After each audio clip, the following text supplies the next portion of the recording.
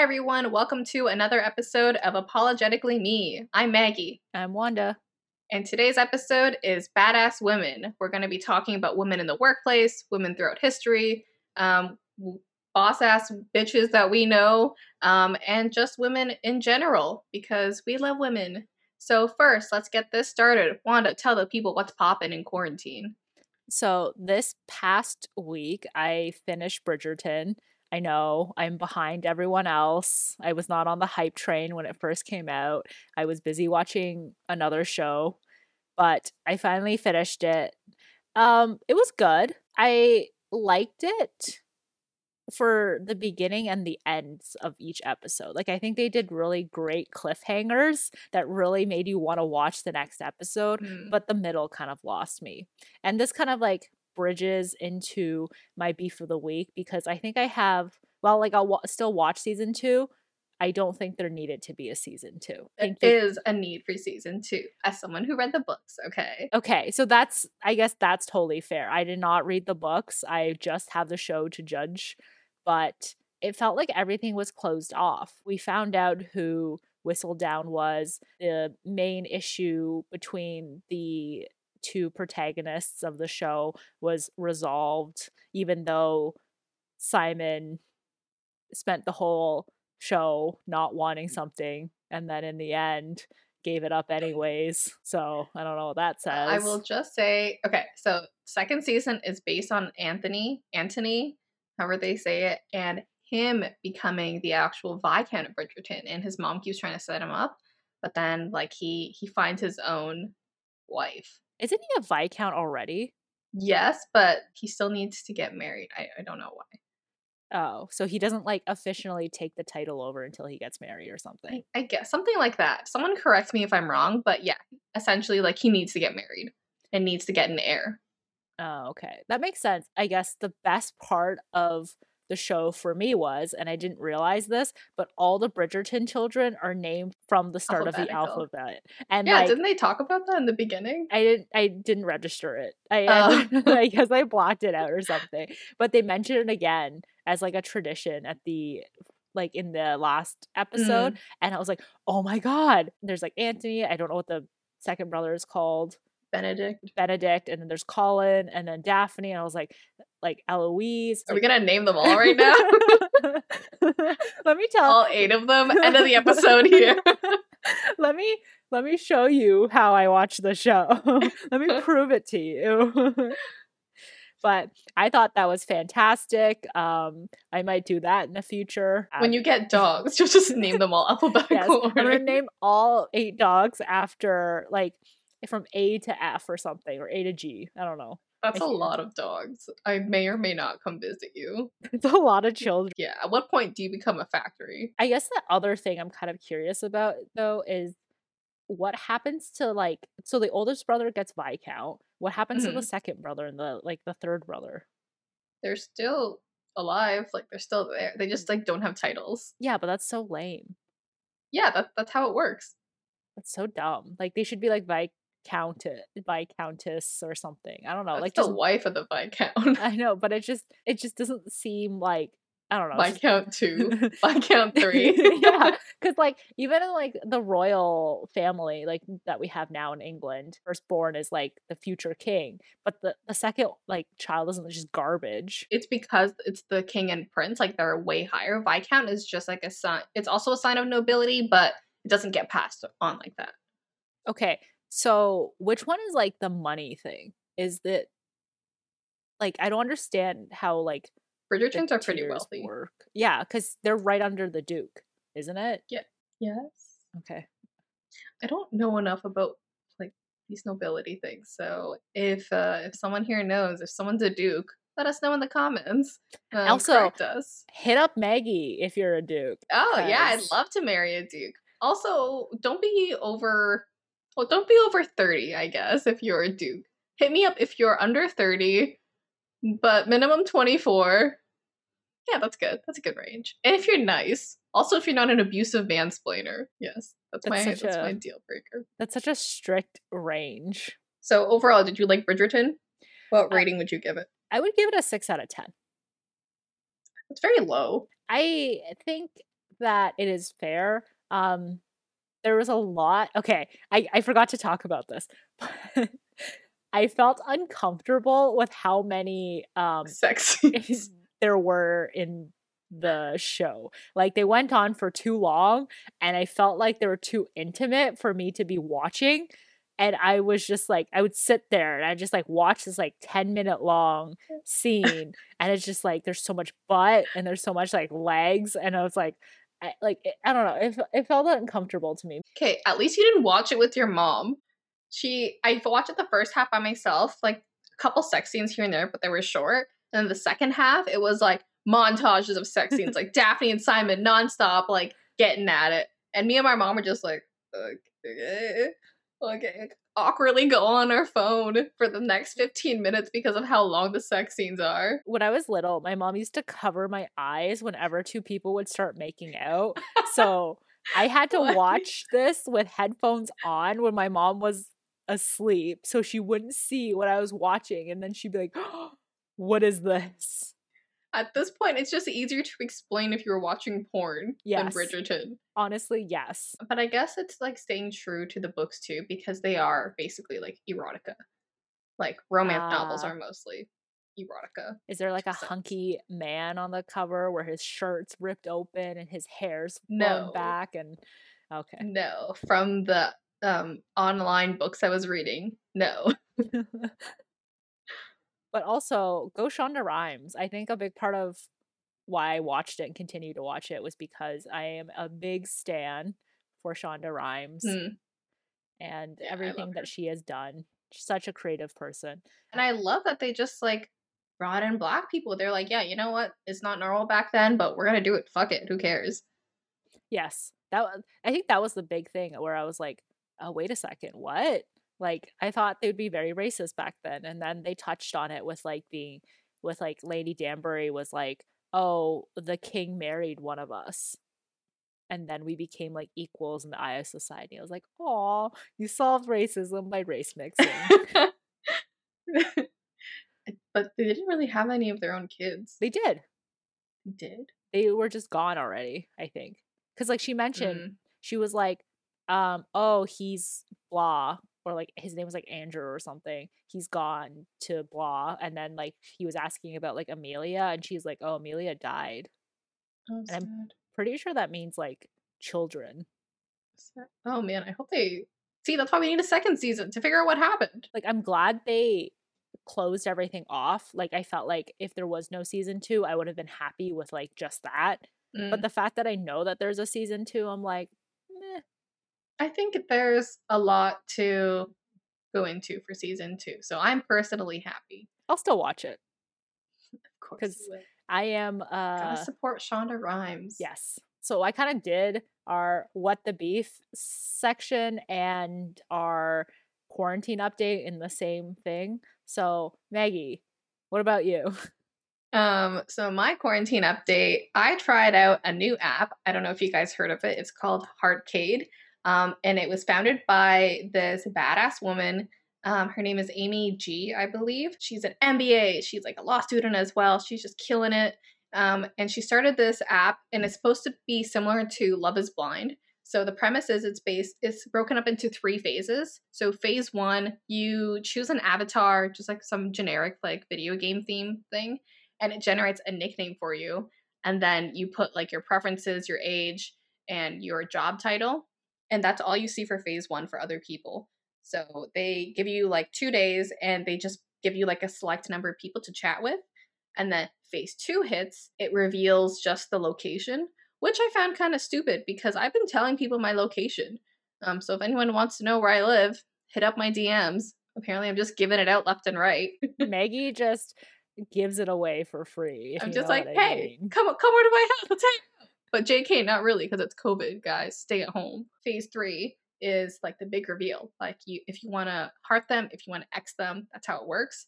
So I accidentally hit X next to a guy I like talking to. So that was a misconnection. My bad. If you're listening to the developers, please fix that issue. Let me know if you can do a confirm thing. And then once you click the heart, then it's like it reveals your face and your bio, where you live, and you have to upload 6 pictures of yourself, so it reveals all of that if you want to continue talking. I think it's a cool concept in theory. In reality, not so much. We were saying before that like Love is Blind only works because someone like pre-screened them to make sure that they were like okay looking and not like super creepy. So this app is maybe didn't screen people based on their looks. And I guess it's hard to screen people. I guess you have to pay like a premium for that or go on a reality TV show. 2 things. First, what if someone just stops talking to you after your pictures are revealed?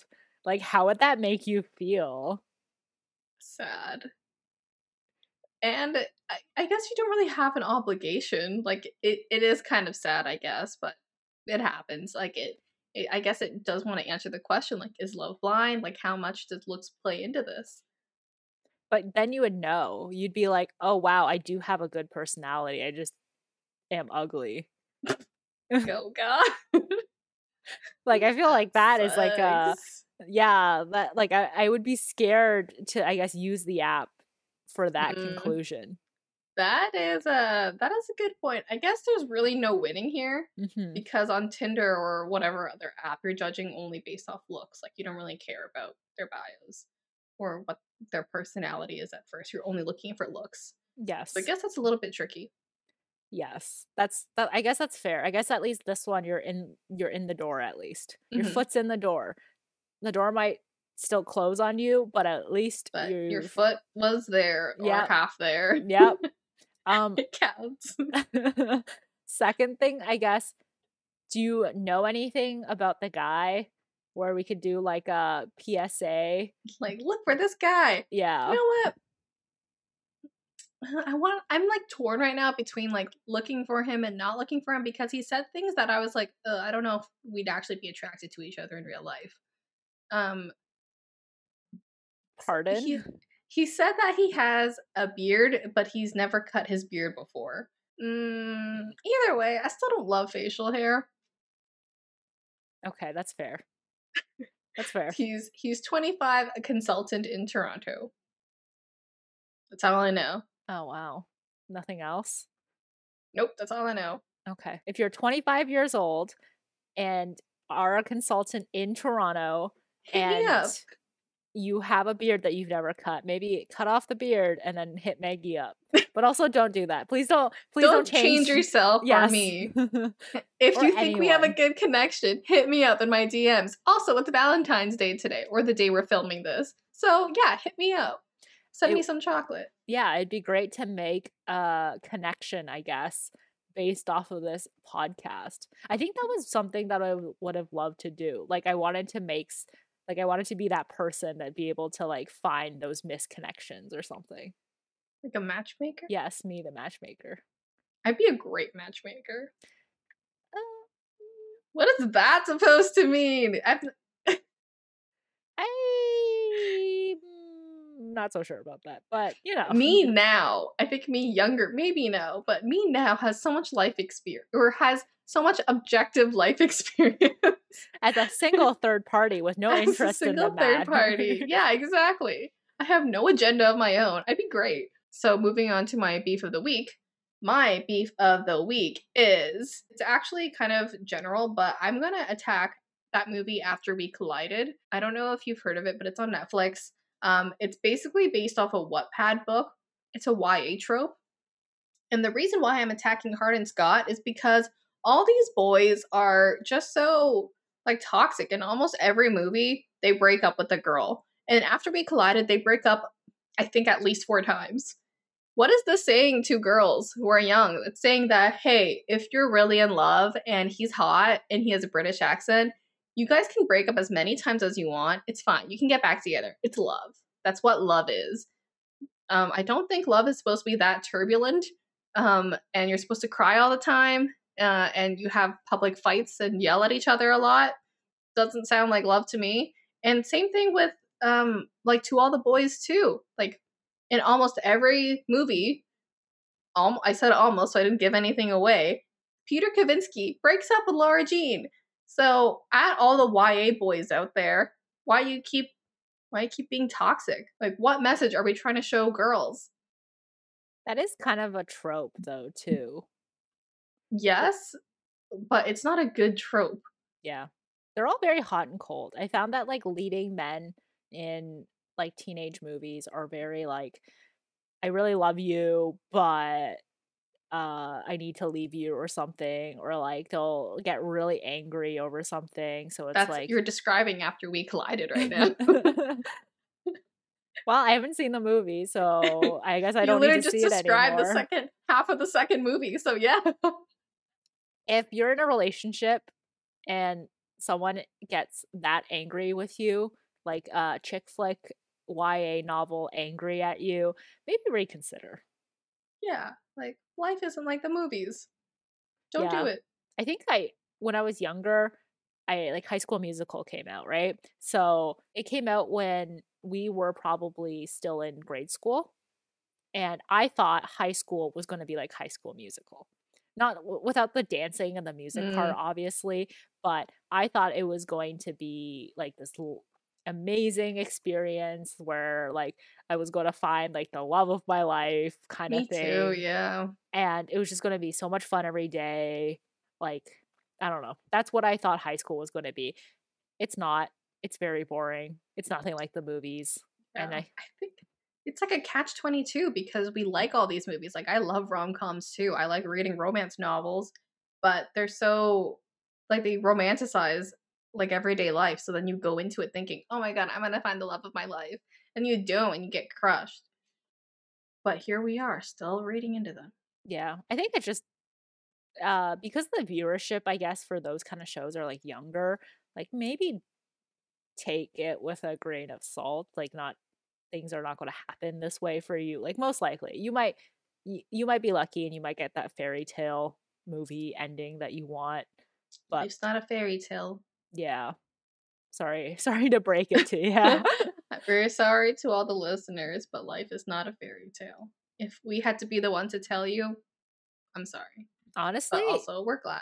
if we're the ones to tell you, you've lived a pretty privileged life, and good for you. Also, maybe we need to get advice from you. Yeah. Hit us up if your life is a fairy tale. We would like to buy the movie adaptations for it and sell it to Netflix. Okay, moving on to our topic this episode. Our topic is badass women. What is a stereotype of women in the corporate world? We have both worked a lot. We've been around the block. Um, Want to describe what men and women are like? What's the stereotype here? I have a few things, not maybe things that I've noticed directly in the organizations that I've worked, but just more of like a, I guess, general stereotype. So there's this whole thing where male leaders who are dicks, for example, Steve Jobs, are idolized in like culture and like books and stuff. But then you have females that act the same way and they're called bitches. Realistically, no one, like, you should never be a leader who is a dick, but it's very much a double standard. And I think that's generally the consensus for all the stereotypes of women in the corporate world. So the other thing is women are expected to run a family and a business at the same time, while a lot of men, like leaders, tend to rely on their wives to take care of their family when they're busy or whatnot. But there's never a time where a woman can be like, oh, I relied on my husband. She would be crucified by her coworkers, her organization, the media. Like, I can't even imagine if something like that came out, like what people would say. I think to that point too, it's like even when we take a look at women in leadership or like women in any sort of position of power, you take a look at like if they're pregnant or not, or if they have kids, like, oh my god, look, she can do it all. She has kids.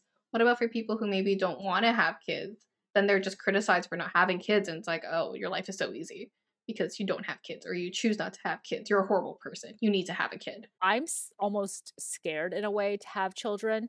I don't know if I want children, but I'm in a way scared to have children as well, just because I don't want children to damage my career. My career is everything to me, and I don't think I'd ever be able to I live if I knew that my children were holding me back. Like I had to take time off, I wasn't going to get a promotion, or I had to leave work early because my kid was sick or something, and that kind of hindered my performance kind of thing. But like men don't really have this fear. Like they can have kids and then bounce right back. But then at the same time, like you said, if I don't have kids, people are going to be like, wow, she's a She's so terrible. selfish. Yeah, exactly. That she wants to only focus on herself. She's closed minded. She never wants to have a family. She must be so cold, so distant, and everything. So, like, you really can't win there. In Michelle Obama's book, she was actually talking about having her first kid. And she was saying that she had to like step back from work and she had to accept a part-time role instead. And what happened was, even though she was doing part-time work, she still had to cram like a 40-hour work week into 20 hours. And she said she wasn't complete in doing either one. So even when she was at work, she was thinking constantly about her kid, like, oh shit, does my kid have a peanut allergy or something? Or when she's at home, she's like, she feels guilty when she has to take work calls. And she was like, it's so hard to do both, to be a working mother, but I also don't want to give up my career and I don't want to give up being a mother. And she said like while this was going on, her husband Barack, his career didn't stall at all. Like he was moving on, like becoming a politician, like getting senator and everything. So she was like, that was a little bit, she didn't say it word for word, but how I saw it was she was a little bit annoyed that she had to take on so much responsibility and he didn't miss a step at all in his career. A good significant other, male or female, that can support you through having children, like that's what you want, right? But even Mm-hmm. then, like I'm sure like Barack Obama was a great father figure in his like children's lives, but he just wasn't, like you'll never be able to really understand what she Yeah. was going through, I guess. And it's very hard to sympathize with, I guess, the mentality and like the things that women face in this aspect if you don't experience it yourself. So like you can call us out and be like, well, men face like prejudice in the workplace too. It's like, yes, but we're talking about this specific thing where we don't think men face this. I think it just like makes it also look a bit more bad for the mom too. Like if she's not there at home with her kids, then she's criticized for it looking bad. But the dad wasn't, like Barack Obama wasn't criticized at all for not being with his kids. Like Michelle Obama like faced that guilt on her own. And I think like all women like resonated with that. Mm-hmm. Like even in like the workplace you see like guys, I guess guys can take paternity leave. I guess that's more accepted now. But even when you see like a guy with kids or something, it's like, oh wow, you're babysitting your kids. That's so great. You're not Mm-hmm. babysitting, you're your own kids. But it's just like the responsibility falls on the women. And a lot of people like are like stay-at-home dads are becoming more mainstream, but we should really, well, one, if you ask someone when they're going to have kids, personally don't ask that.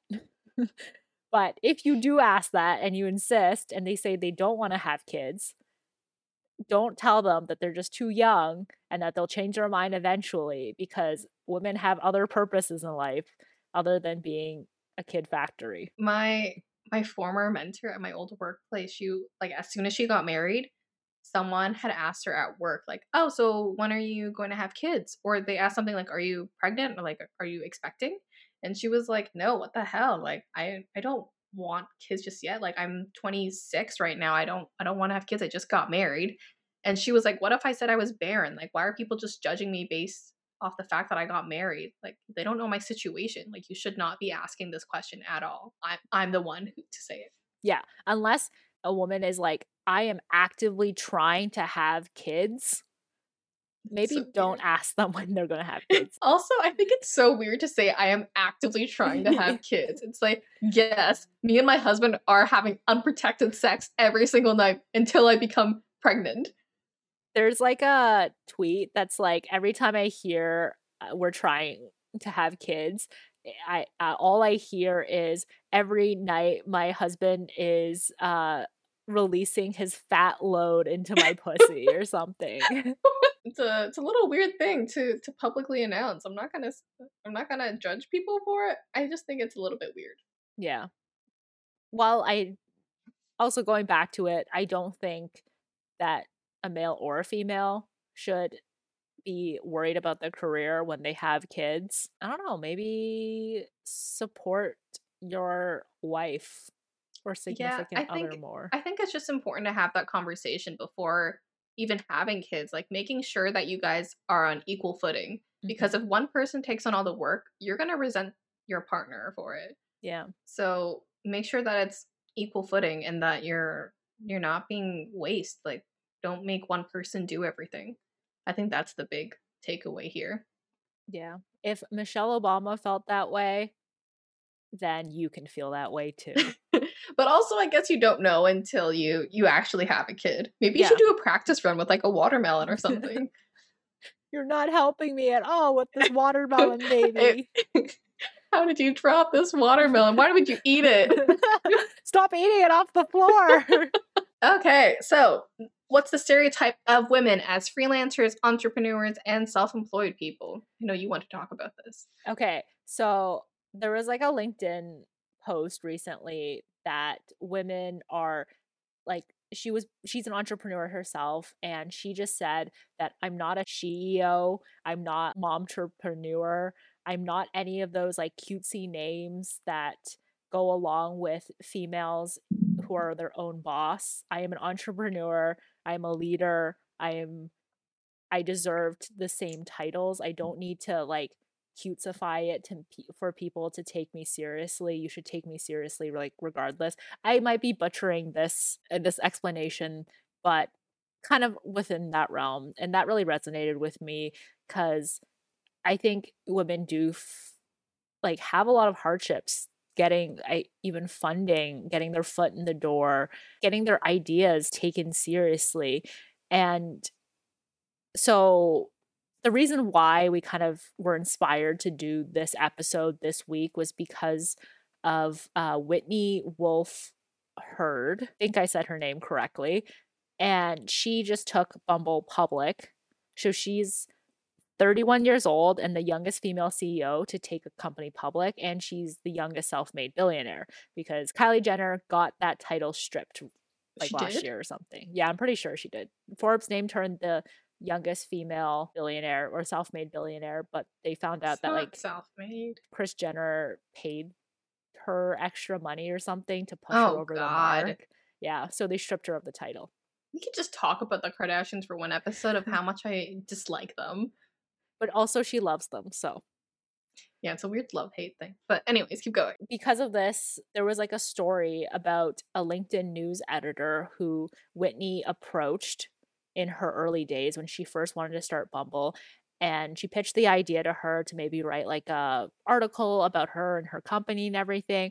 And the LinkedIn news editor passed because she didn't think that this woman had a reasonable idea. She didn't think she had like the chops, I guess, to make this company into something big. She basically said like if someone like LinkedIn, which is supposed to be like very inclusive, very like diversity driven, could pass on her, like just think about how many other hardships that she must have faced becoming what she is today. So just I guess something to think about. Damn. Yeah, that kind of I mean, go Bumble for making it this far. So Whitney started from Tinder, right? Yeah. And she said it was like a super toxic work environment, and then that's when she branched off on her own. Yeah, she filed actually a sexual harassment suit when she left the company. But she's like credited for the whole like Tinder like logo and everything, like the flame and the match and everything. And she's like credited with getting popularity from like college and university campuses of like the Tinder app. So like we know that she had the chops to be able to do it. Yet people still underestimated her like every step of the way because she was a female and we don't see that many female, I guess, leaders in such high positions. And that's the other thing.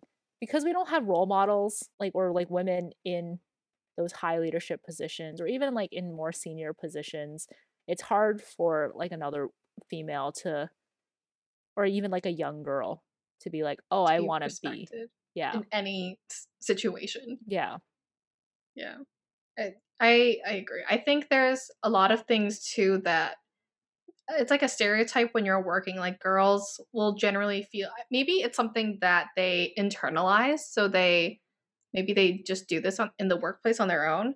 So like for you and me, like we've done like a lot of things. We've done internships, like full-time jobs, contracts, whatever it is. So we know what it's like in the corporate Canada world. But yeah, a lot of women like internalize this. They go into the workplace. Maybe it's going through imposter syndrome, but I think it's like little things that we do that kind of set us up for failure or set us up into that stereotype. You know, when you send an email with this like too many, if there's no exclamation marks and it's just all periods, I freak out and I think it's mean.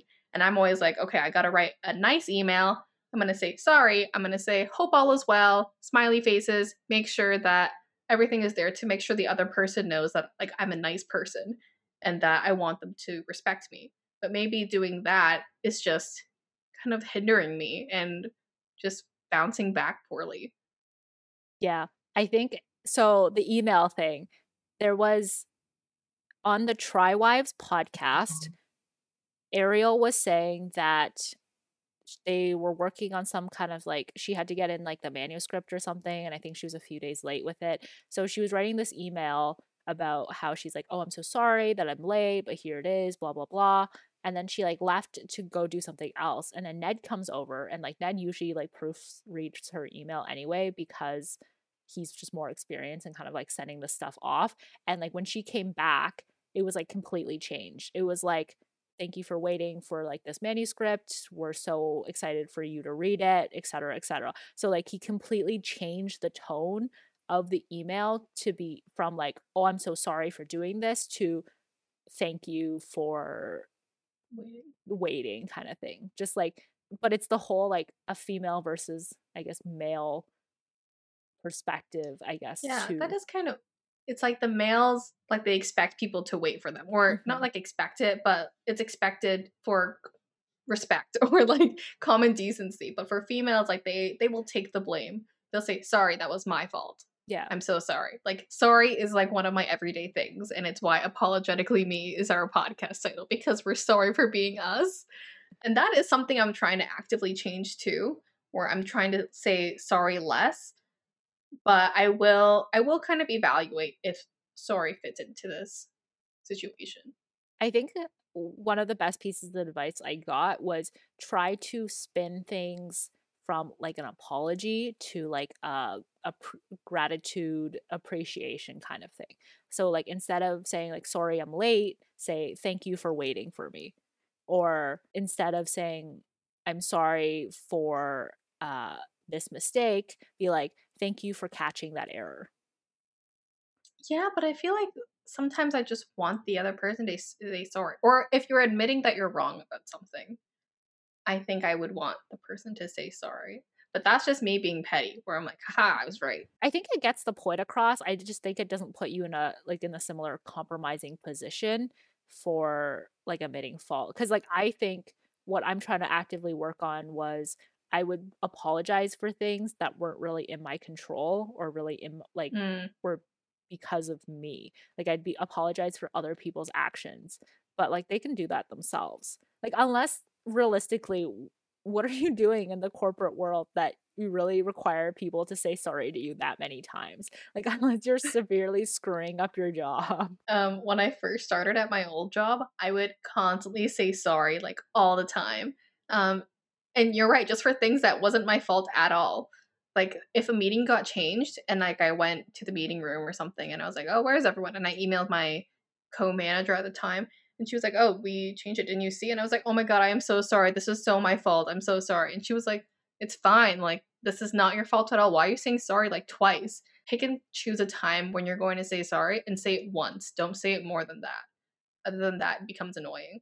Yeah, I'm like, damn, okay, you right. I think that's good advice too. Yeah, it's good, but I'm also like, I was starting out and I was like, oh, I just want everyone to like me. I just want to be the likable person. But maybe, and I know Saying I've talked to sorry. another, yeah, I think that saying sorry for some reason makes me a likable person. But really, I don't think that's who I want to be. I want to be the person who's like the smart one, like the person who knows everything, who's like known to be good at their job, not the one who everyone likes. Because the one who, this is the catch-22 here, because the one who everyone likes, they won't get fired. but the one who is good at their job, there could be another person good at their job. Yeah, I think if I had to choose, I think I would choose the one that everyone likes, but also at the same time, I also want to be good at my job. Yeah, I can I just be want it both? all. Is that too much to ask? Yeah. But I think you're right. I think it's just about choosing when to say sorry. And I think about saying no too. Because I don't know about you, but every time I say yes to things, I don't even think about like what the purpose of the assignment was or like what the task is, or I'm like, wait, I shouldn't even be doing this. Like this doesn't make sense. I think you should be empowered enough to say no whenever you need to. And I think it's another thing. Or maybe it's not even specific to women. Maybe it's just everyone who's young and eager go-getter. I think it's just think about when to say no as well. Like yes, you want to look good. Yes, you want to show that you're capable, but work smart. Yeah. I think 100% I agree with that. Not just women, but like people who are young, who are just starting out in their careers. Because part of the feedback that I've gotten is you want to challenge things. So this means not just following everything that the like organization already does blindly.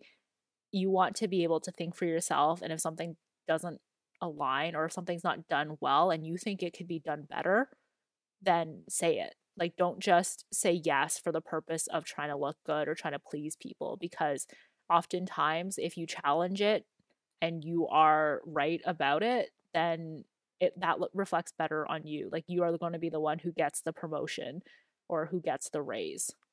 And I think it's more common in women, though. Maybe this is just from my own experience, but just from all the women I know who are in the working field right now, they say yes. Like they're the ones working overtime, working the most. They take on the grunt work. I feel like when I was working too, I would just more often than not just say yes to things, just because like I'm also like a pretty productive person, so I tend to get things done pretty quickly. So it's like I don't want to be bored at work too, but I shouldn't just be saying yes to things because I'm bored.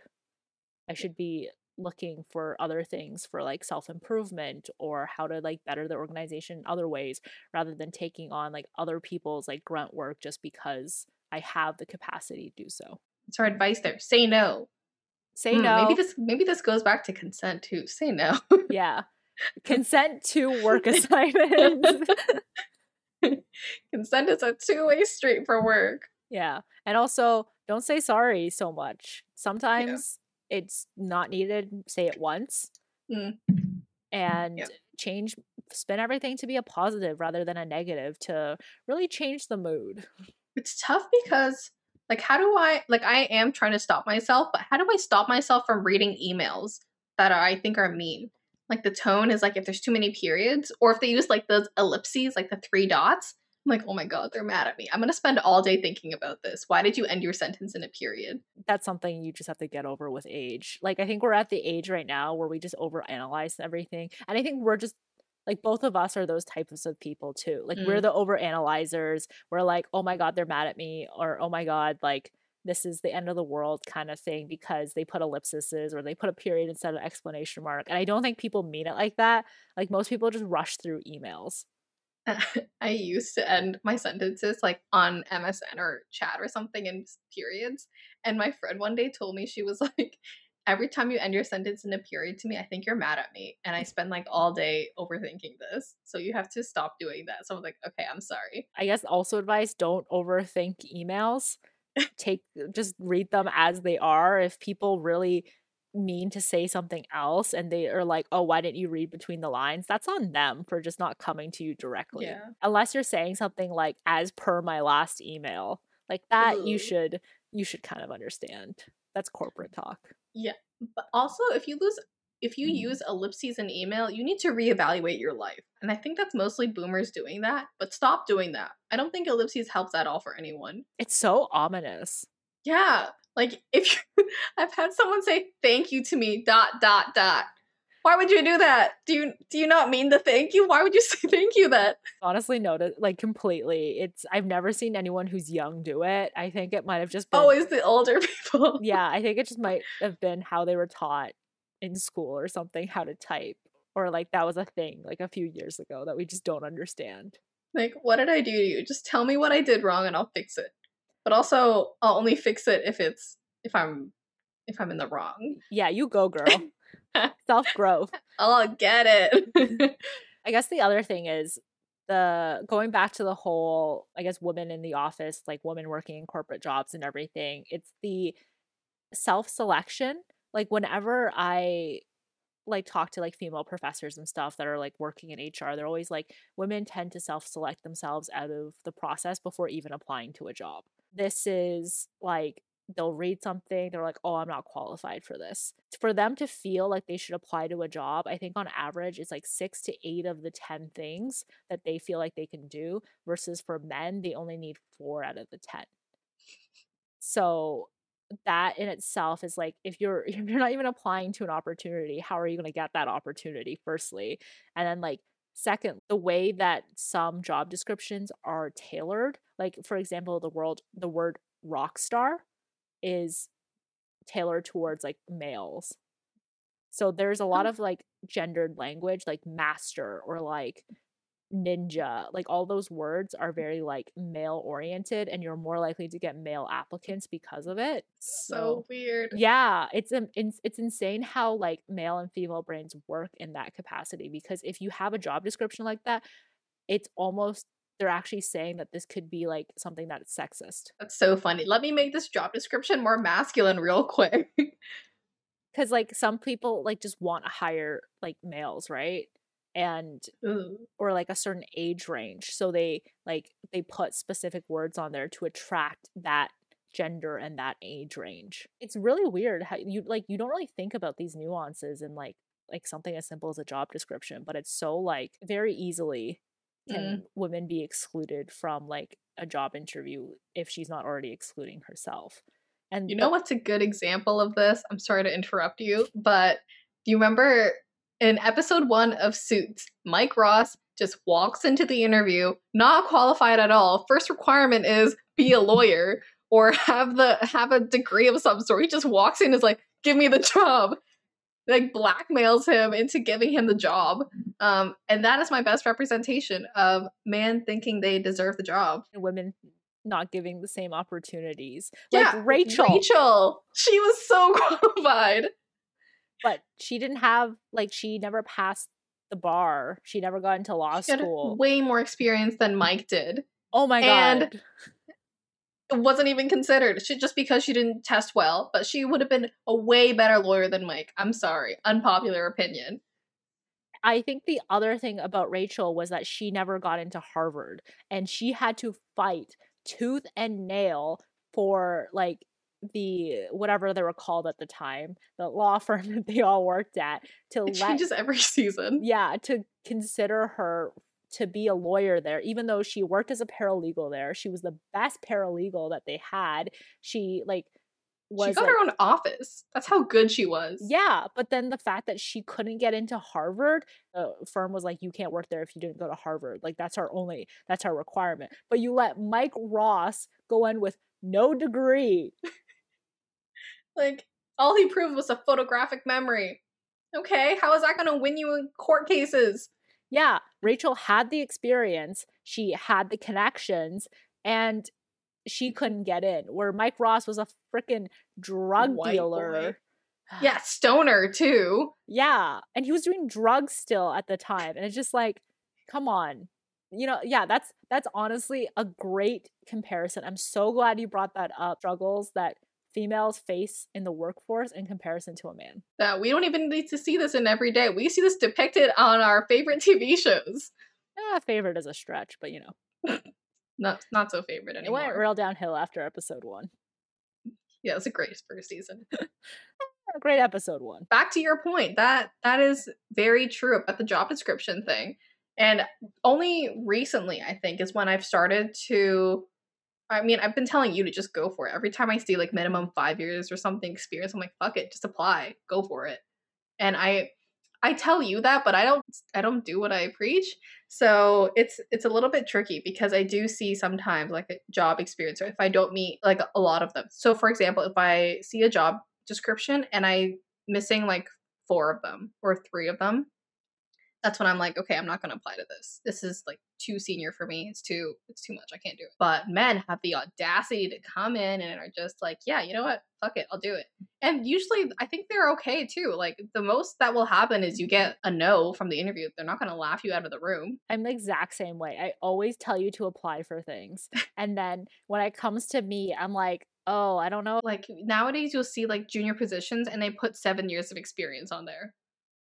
That is ridiculous to me. There was a bunch of job descriptions for engineers that were like, oh, you must be experienced like in 5+ years in this language. The language came out like 2 years ago. And the guy who wrote the language was like, oh, I guess I can't apply to this.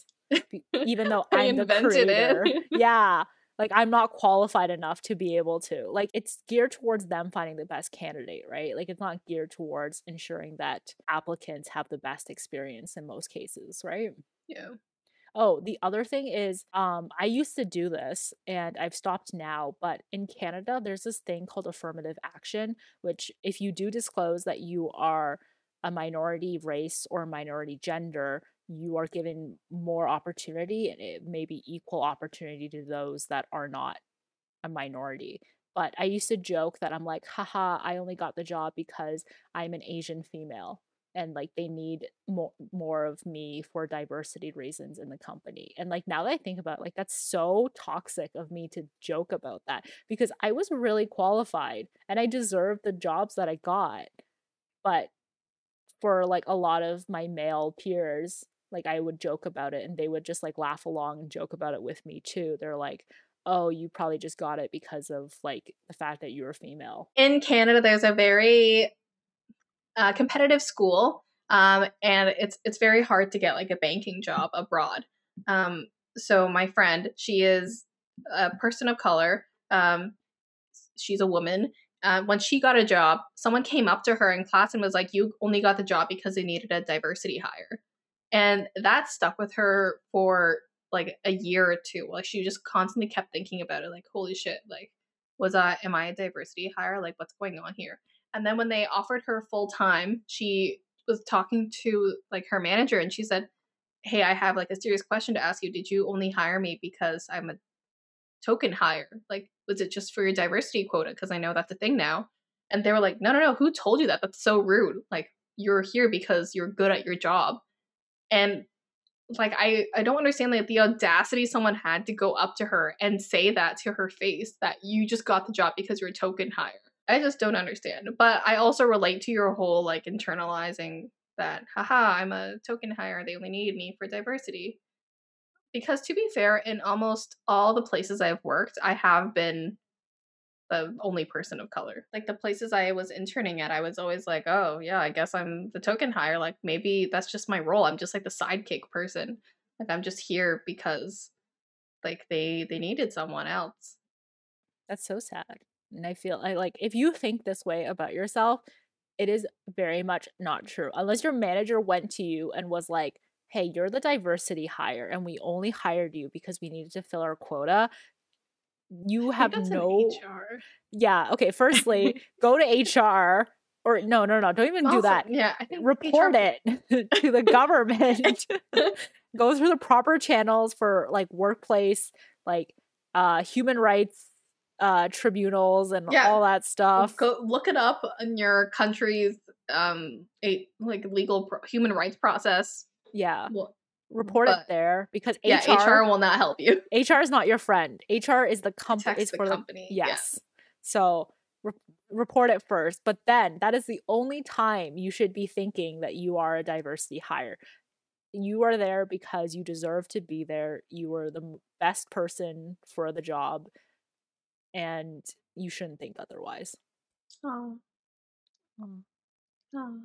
That's so beautiful. But what we also see happening is that women become the scapegoats in as far back as history and even in modern day too. So there was an article we were reading called Glass Cliff, and it was basically explaining how women are kind of the scapegoats. When a company or situation is in crisis, they want to bring in mommy, and I'm putting that in quotations. They want to bring in a woman to fix the day, where they're like, oh, look, we give women a chance now. Like now you can do it, right? Like the glass ceiling is over. but we're setting them up for failure because these companies are already set in such bad situations. Like they're literally falling apart. So an example of this was the Yahoo CEO. She was coming in when Yahoo's numbers were falling, like they were falling behind Google, like the company was on the verge of bankruptcy. So they were like, you know what? Here, we're gonna give this to a female. Take over. Now you do it.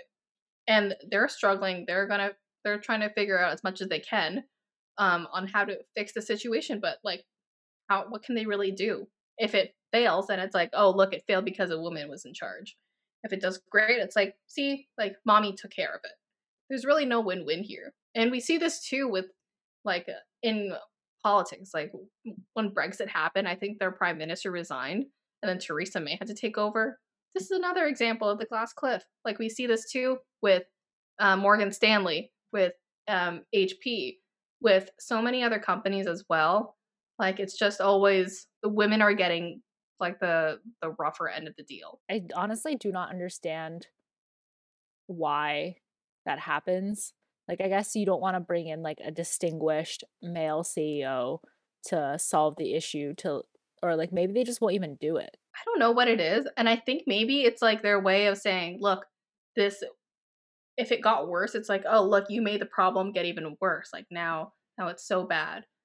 But maybe it's like also the patriarchy's way of saying, like, look, it's always been the women's fault. Like even with like the Salem witch trials, why was it always the women who were responsible for performing like witchcraft, which is also evident too in like women in culture.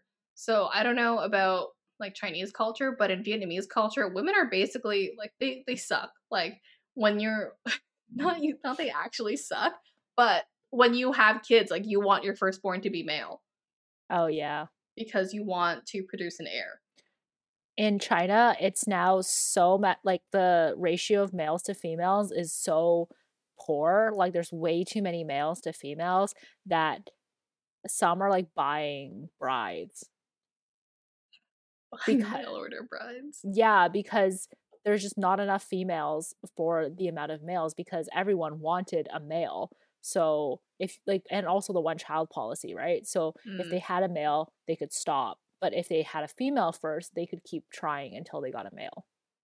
I was reading somewhere that I don't know if it's India or China, but if they had a female, they would like throw it out in the streets, like leave their babies off in the streets. They're like, nope, I only got to have one kid. I'm not going to have this one.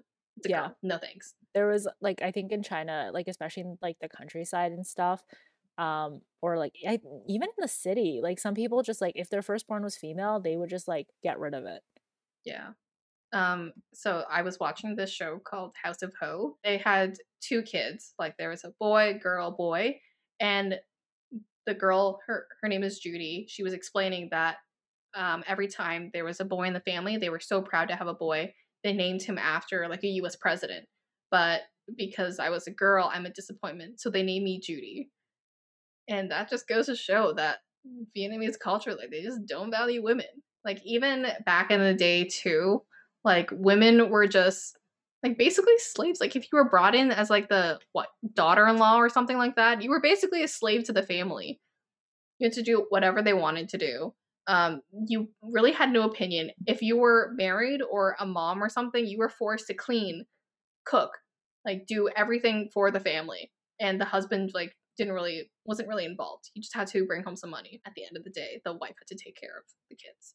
It's still the same kind of culture now where it's like males don't really have to be that attractive, or like this is in China, that like males don't have to be attractive, they don't have to have much of a personality, but if they can bring home money and their family is pretty like well off or like at least average, they are like the peak of the bachelor path. We see this in Bling Empire. Yes. Like Gabriel, like even though he's like technically royalty or whatever, and he looks like, okay, I'm not going to be mean to his appearance, but he's not the most handsome guy around the block. And Christina is beautiful. Just a lot of Botox, I guess. But yeah, that's the same double standard too in Vietnam. It's like if the girl is fat, they'll comment it so much. They're like, have you tried just like not eating? People have said this to me as well. And like to the guys, they're like, oh yeah, he's just like big and hearty. It's fine. He's a growing boy. He needs to eat. It's just like so annoying, the double standard. And I know like we're modern day now, maybe things are a little bit better, but we see this too, like in my own family.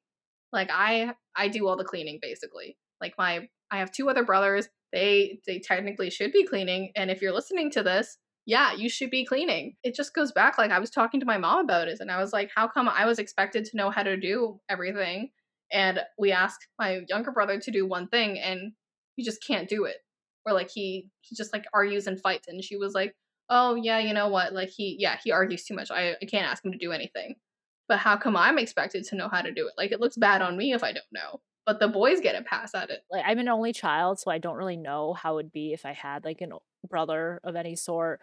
But I remember when I was younger, my dad would say things like, "Oh, you need to know how to wash the dishes because you're gonna have to do that for when you have a family one day."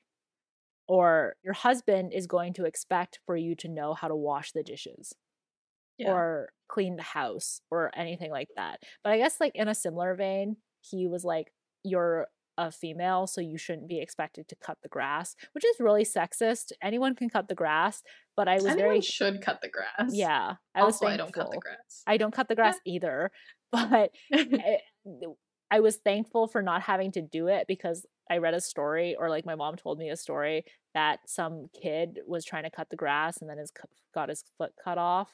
So then I was too scared to cut the grass anyways. So even though it was a sexist comment, I didn't say anything about it because I didn't want to cut the grass anyways. I'm sorry, but if you get your foot cut off from cutting grass, like, you had it coming. Yeah, he was a young kid though, so Yeah, I don't mean to victim blame, but yeah, that was your own fault. yeah. But then there's also times where um so I like to cook and I like to bake. Like they're just I love eating, so I don't know why wouldn't want to be part of the process as well, I guess. Where my dad's like, "Oh, this is a good hobby for a female to have." I'm like, "This should be a good hobby for anyone to have." I don't understand why Ugh. like do Like, men not man, need to feed themselves? I gotta fight these gender norms. Damn it, I am a gender norm.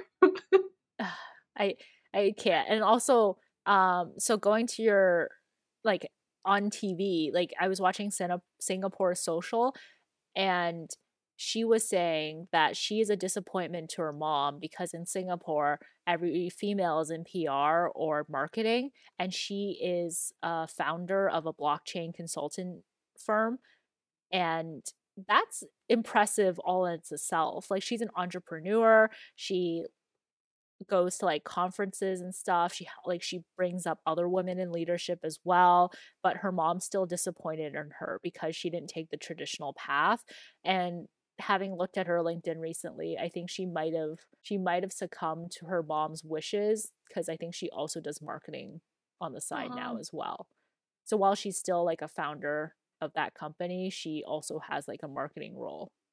Oh no. I mean, that's good for her. But also, it's bad if she did it just to impress her mom. Yeah. I think it's because I don't know if this is like all Asian cultures, but in China and like even my parents, it's always been like marry the doctor, marry the CEO. It's never become the doctor, become the CEO. I think my parents always wanted one of us to be a doctor. Doesn't matter who. So I guess they were not sexist there. +1 for them. But yeah, to your point, yes. Like anytime they knew anyone who was a doctor or a CEO or something, they're like, wow, that'd be a great catch. They'd be a great like wife or husband or something. They'd be so good. And Yeah. my dad has said to me too before, he was like, you know what? I just want you to settle down. I know you're not like that pretty, that's smart. It's fine. I just want you to settle down with like a nice rich guy and be stable. Like see if you can find a doctor or something. But like why can't you be the doctor? Why can't you Because I be? hate touching people. Yeah, but like that's not the point. I But yes, I see what you mean. Like, why do I need someone to rely on for money? I am my own source of money. Yeah, in that vein, I would never personally be able to be like a stay-at-home mom just because I would need that financial security for myself. Like I've known people from like my parents' friends who were stay-at-home moms, and there was a lot of times that people got into fights about money because like the men in the relationship would be like, "Well, I make all the money and you don't do anything. So you have no say in how I spend the money." this just goes back to have that conversation with your partner. Like like someone can't take the full responsibility of one role. Like Mhm. there needs to be equal footing there. Stay-at-home mom is a tough job, and kudos to anyone who does it. I personally cannot because I would go crazy. And I also don't want to be working full time because then I would go crazy too. And I think it's just about having that conversation, finding that balance, or else like you're gonna just have an unhappy life. Yeah. Hate it when people, I guess, look down on stay-at-home moms. There's a lot of women who have to make that difficult choice to stay at home, and it's not like an easy job. Like, I cannot even imagine staying at home for like 24 hours a day, dealing with a screaming toddler or like multiple screaming toddlers, Ugh. having to cook, clean all the time, and then like not be thanked for what I do, kind of Yeah, thing. and be told I do nothing. Yeah. Oh my god, I would divorce. Sorry, that's just me. But Kudos to all of you stay at home moms, all of you working moms, all of you who are working and don't have any kids. Y'all are doing great. that's so annoying though that now not only do you have to cook, clean, take care of the house, and now you all take care of the kids. Now you also are expected to be in the workforce and be like a badass woman in the workplace. Now it's like, how am I supposed to do two things? Was feminism a mistake? JK, JK, it's not. But like, you know what I mean. And the fact that if you don't work, it's very hard to survive, at least in Canada, on just one income. Yeah. So you need to be like a dual income family. And then there's just like even more added pressure. It, I mean, feminism is great, don't get me wrong. But it's just because of, I guess, the expectation now that women should be working, prices have gone up. I mean, it's great that women are also working because it gives them balance, but I think like the same thing should be said to men. Like stay at home with your kids if you have to. Like maybe more approved days off for them. Also more sick days at Ford. Um what's just more like parental leave. We have maternity leave. Give paternity leave a thing. Yeah. Like share the stress. Even for adopted children too. So, our question to the viewers is what do you do in the workplace that you are actively trying not to do? Do you see yourself doing anything that we do? Do you have any advice you would want to give to women in corporate America or Canada or in the workplace in general? Let us know in the comments, pointing below. Give us a thumbs up on YouTube or wherever you get your podcast. You can listen to us on Stitcher, Apple, Spotify. I'm not going to list them all. But also follow us on TikTok, Twitter, Instagram. All right. Thanks, everyone. Thanks for listening. Bye. Bye.